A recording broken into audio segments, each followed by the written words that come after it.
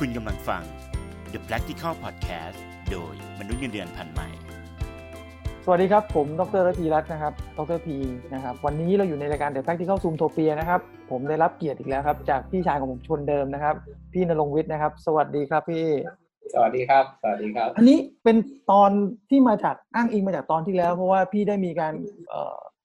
โจหัวไว้ว่าอาชีพที่พี่เป็นเนี่ยก็จะเป็นทั้งที่ปรึกษาด้วยแล้วก็เป็นโค้ชด้วยคราวนี้เนี่ยผมเองเนี่ยด้วยความที่มีหลายคนก็มักจะตั้งคำถามกับผมเหมือนกันว่าผมเป็นโค้ชหรือเปล่าผมเป็นใครกันแน่และยิ่งช่วงหลังๆเนี่ยมีดราม่าในโลกสังคมออนไลน์เยอะเกี่ยวกับคำว่าโค้ชคำว่าที่ปรึกษาอะไรพวกนี้ผมเลยอยากจะมาไขข้อข้องใจในฐานะเป็นตัวแทนของคนที่ติดตามเราเนี่ยว่าจริงๆแล้วเนี่ยอาชีพเหล่านี้มันมีความจำเป็นจริงไหมครับพี่โค้ชที่ปรึกษาอะไรพวกนี้มีครับแต่ว่าไม่ใช่ทั้งหมดครับคือทุกอาชีพมีความจำเป็นหมดแต่ที่ผ่านมาคือเราใช้เขาผิดวัตถุประสงค์มันยังไงอะพี่คือคนเนี่ยอะไรก็ไม่รู้ว่ามีอาชีพอะไรที่มันดังขึ้นมาตอนนี้ก็กลายเป็นว่าเป็นเขาเรียกว่ายาสามัญประจำบ้านนะครับรักษาได้ทุกโรคก็เหมือนปวดหัวอะไรก็ไม่รู้ว่ากินยาแก้ปวดก่อนอะไรเงี้ยครับมันกลายเป็นว่าพออาชีพโค้ชดังขึ้นมาคือถามว่าจริงๆโค้ชมันเริ่มมาจากถ้าดูลึกๆไกลๆมันก็คือเริ่มมาจากการที่คนบางคนที่เขาเรียกว่าสามารถพัฒนาตัวเองไปถึงระดับหนึ่งจนพัฒนาตัวเองด้วยตัวเองไม่ได้แล้วครับเหมือนนักกีฬาเหมือนนักเขาเรียกว่าลิมิตด้วยตัวเองเขาเรียกว่าการดึงศักยภาพด้วยตัวเองออกมามันหมดแค่นี้ละเลยจำเป็นต้องมีโค้ชเข้ามาเพื่อมาบอกว่าคุณปรับตรงนี้นิดเด็กคุณปรับตรงนี้หน่อยเด็กคุณเคยคิดถึงตรงนี้ไหมอะไรประมาณเนี้ยมันทำให้เราลืมไปว่ะอะไรเงี้ยเนี่ยนั่นคือไทมิ่งของโค้ชที่ควรจะเข้ามาไม่ใช่โค้ชเข้ามาตั้งแต่แบบเรายังไม่ทำอะไรเลยคือเรายังเดินด้วยตัวเองไม่ได้เลยแล้วโค้ชเข้ามาเนี่ยมันไม่ใช่แล้วไง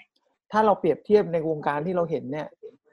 มันจะมีคนที่เป็นโค้ชเฉพาะด้านจริงๆเนาะพี่เนาะที่แบบเชี่ยวชาญเรื่องนี้จริงๆก็เหมือนหมอครับคงไม่มีหมอคนไหน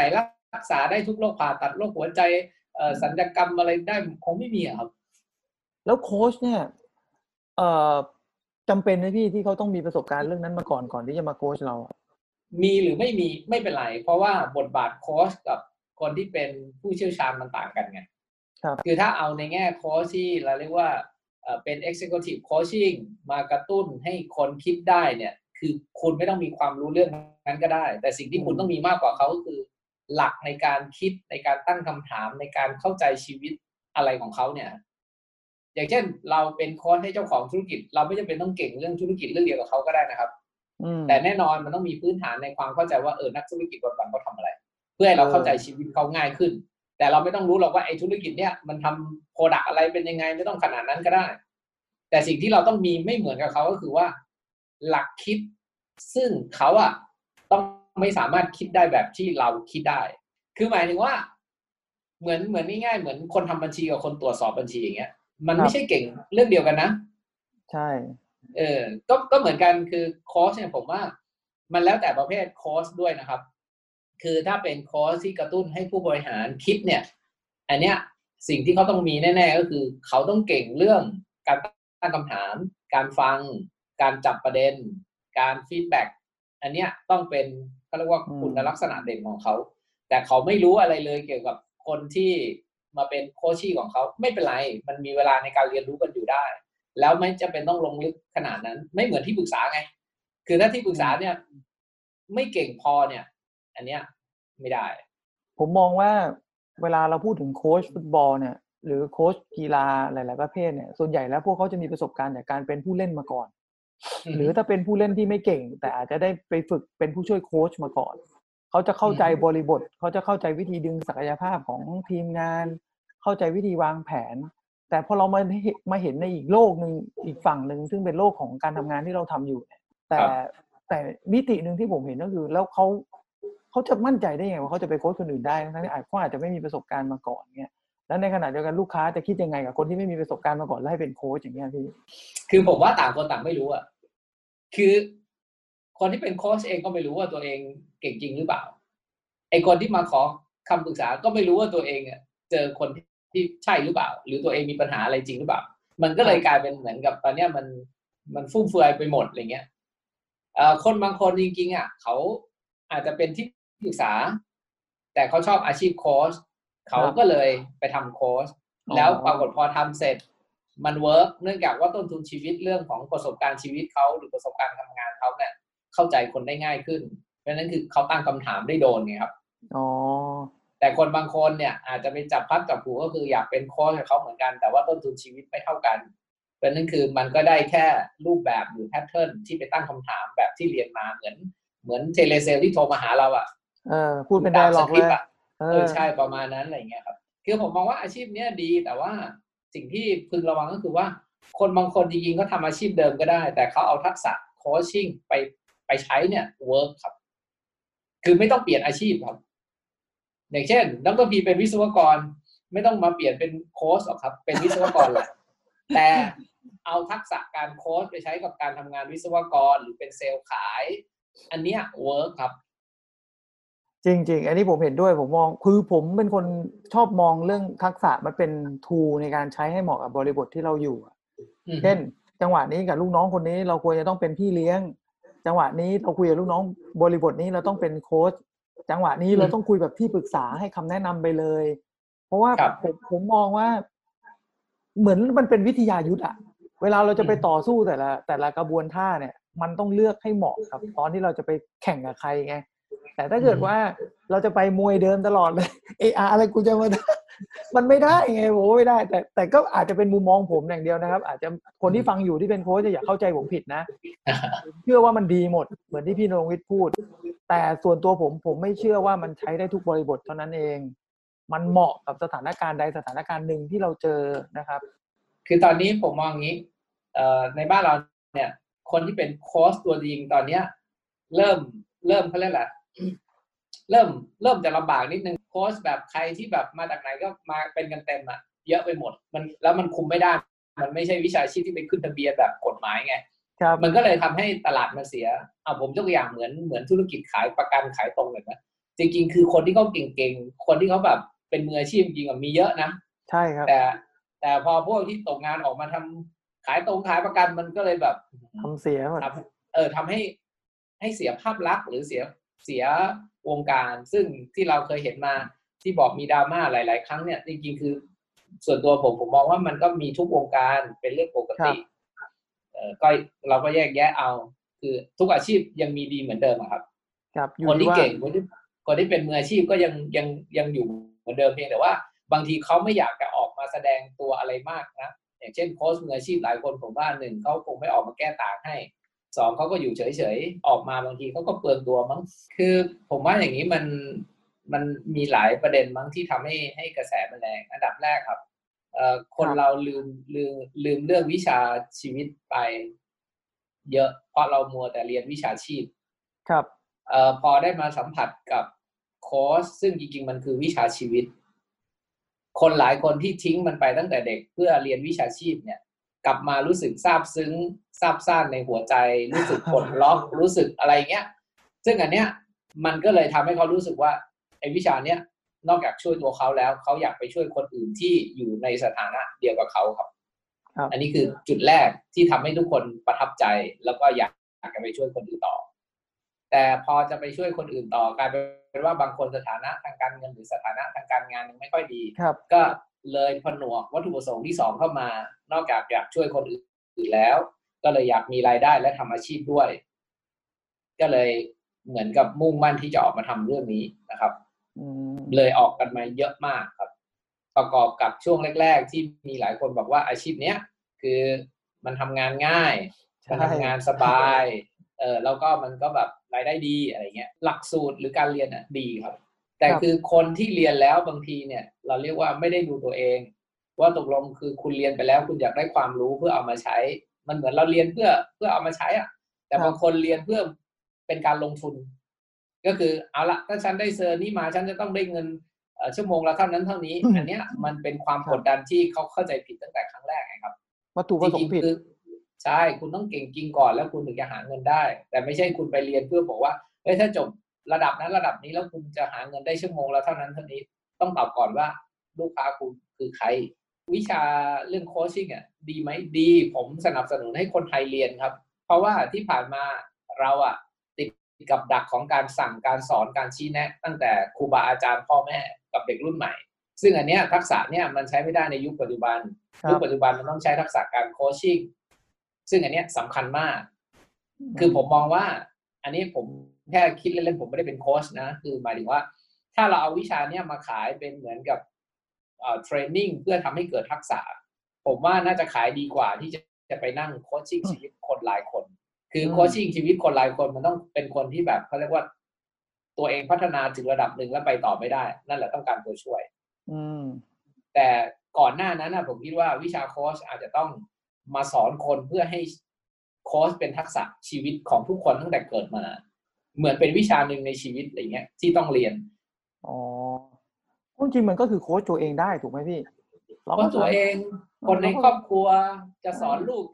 อะไรเงี้ยมันก็เนี่ยใช้วิชานี้แหละหรือคนในองค์กรก็ควรเรียนวิชาโค้ชทั้งหมดถ้าเป็นผมนะเป็นวิชาบังคับ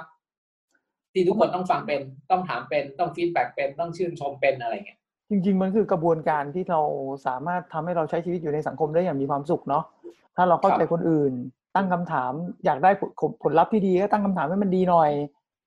ไม่อยากให้หูมีปัญหาก็ตั้งใจฟังหน่อยอย่างเงี้ยมันก็ทำงานกับคนอื่นง่ายขึ้นแหละคือตอนนี้ผมมองว่าถ้าโค้ชที่เป็นมืออาชีพจริงๆคือก็ทำอาชีพโค้ชไปเถอะแต่ถ้าโค้ชที่ยังจูเนียร์หรือยังคิดว่ายังอยู่ 2-3 ปีแล้วยังไม่เจอตัวเองผมว่าเปลี่ยนมาทำอาชีพวิทยากรสอนเรื่องโคชชิ่งยังน่าจะไปได้ง่ายกว่าครับเพราะว่าวิชาเนี้ยคนยังต้องการเยอะเพียงแต่เราต้องปรับproduct ให้มันเหมาะสมกับคนนะครับอย่างเช่นเราจะไปสอนโคชชิ่งเด็กเนี่ยเราจะสอนยังไงโคชชิ่งนักศึกษาสอนยังไงโคชชิ่งครอบครัวสอนยังไงอันนี้ผมคิดว่าน่าจะมีประโยชน์และเป็นที่ต้องการของสังคมมากกว่าเพราะมันเป็นวิชากึ่งจะคาบเกี่ยวไปทางจิตวิทยาครอบครัวจิตวิทยาของการอยู่ร่วมกันในสังคมอะไรแล้วครับแล้วถ้าเกิดเราเนี่ยไม่ได้อยากเป็นโค้ชไม่ได้อยากเป็นที่ปรึกษาไม่ได้อยากเป็นอะไรเลยแต่เป็นคนที่อยู่ในสถานการณ์แบบไหนดีเอาเป็นคนธรรมดานะพี่ถึงต้องเลือกใช้คนกลุ่มนี้เอาแบบเป็นเซนาริโอเลยว่าเพื่อให้เขาเนี่ยได้รู้สึกว่าเฮ้ยถึงเวลาแล้วต้องใช้หรือเวลาไหนไม่ควรใช้อย่างเงี้ยคือถ้าคิดง่ายๆก็คือเราทำอะไรสักอย่างนึงแล้วทำไปทำมาเนี่ยยิ่งทุ่มเทยิ่งทำไปความก้าวหน้ามันแทบจะไม่มีเลยเขาเรียกว่าเจอทางตันไม่ว่าจะทำอะไรก็ตามจะทำธุรกิจจะทำงานจะทำอะไรก็ตามทำไปแล้วมันเหมือนช่วงแรกๆมันเหมือนทำไปปุ๊บมันคืบหน้าเยอะพอทำไปสักพักรู้สึกทำไมมันยิ่งลงไปมันยิ่งกระดึบวะอันนั้นคือสัญญาณหนึ่งอย่างเช่นผมยกตัวอย่างเช่นผมเป็นนักวิ่งผมวิ่งมา3 ปี2 ปีแรกเนี่ยวิ่งเสร็จผมอยากลดเวลาลงเท่านี้โอ้โหทุ่มเทซ้อมแทบตายมันไม่ได้เว้ยคือขึ้นมาลดเวลาได้แค่1 นาที 2 นาทีซึ่งโอ้โหไม่คุ้มกับที่เราลงทุนไปเลยนั่นคือถึงเวลาที่ผมไปหาโค้ชครับเราต้องพิสูจน์ตัวเองว่าเราสุดแล้วนะในเรื่องนั้นๆอย่างเช่นถ้าเราจะวาดรูปเราจะเล่นดนตรีทำอะไรก็ตามจังหวะสุดแล้วความคืบหน้ามันเริ่มช้าหรือมันเริ่มไม่ค่อยมีแล้วนั่นคือถึงเวลาที่คุณจะต้องไปหาใครสักคนผมอาจจะเรียกว่าที่ปรึกษาโค้ชพี่เลี้ยงใครก็ได้เนาะกลุ่มหนึ่งที่ถามว่าเรายังไม่สุดหรอกแต่เรายังหาตัวเองไม่เจอเว้ยทำไงดีกลุ่มนี้เยอะเลยประชากรส่วนใหญ่ทั้งประเทศเลยนั่นแหละไอ้กลุ่มนี้แหละยังหาตัวเองไม่เจอหาเจอแต่มันหาเจอหลายทางเหลือเกินไม่รู้จะไปทางไหนดี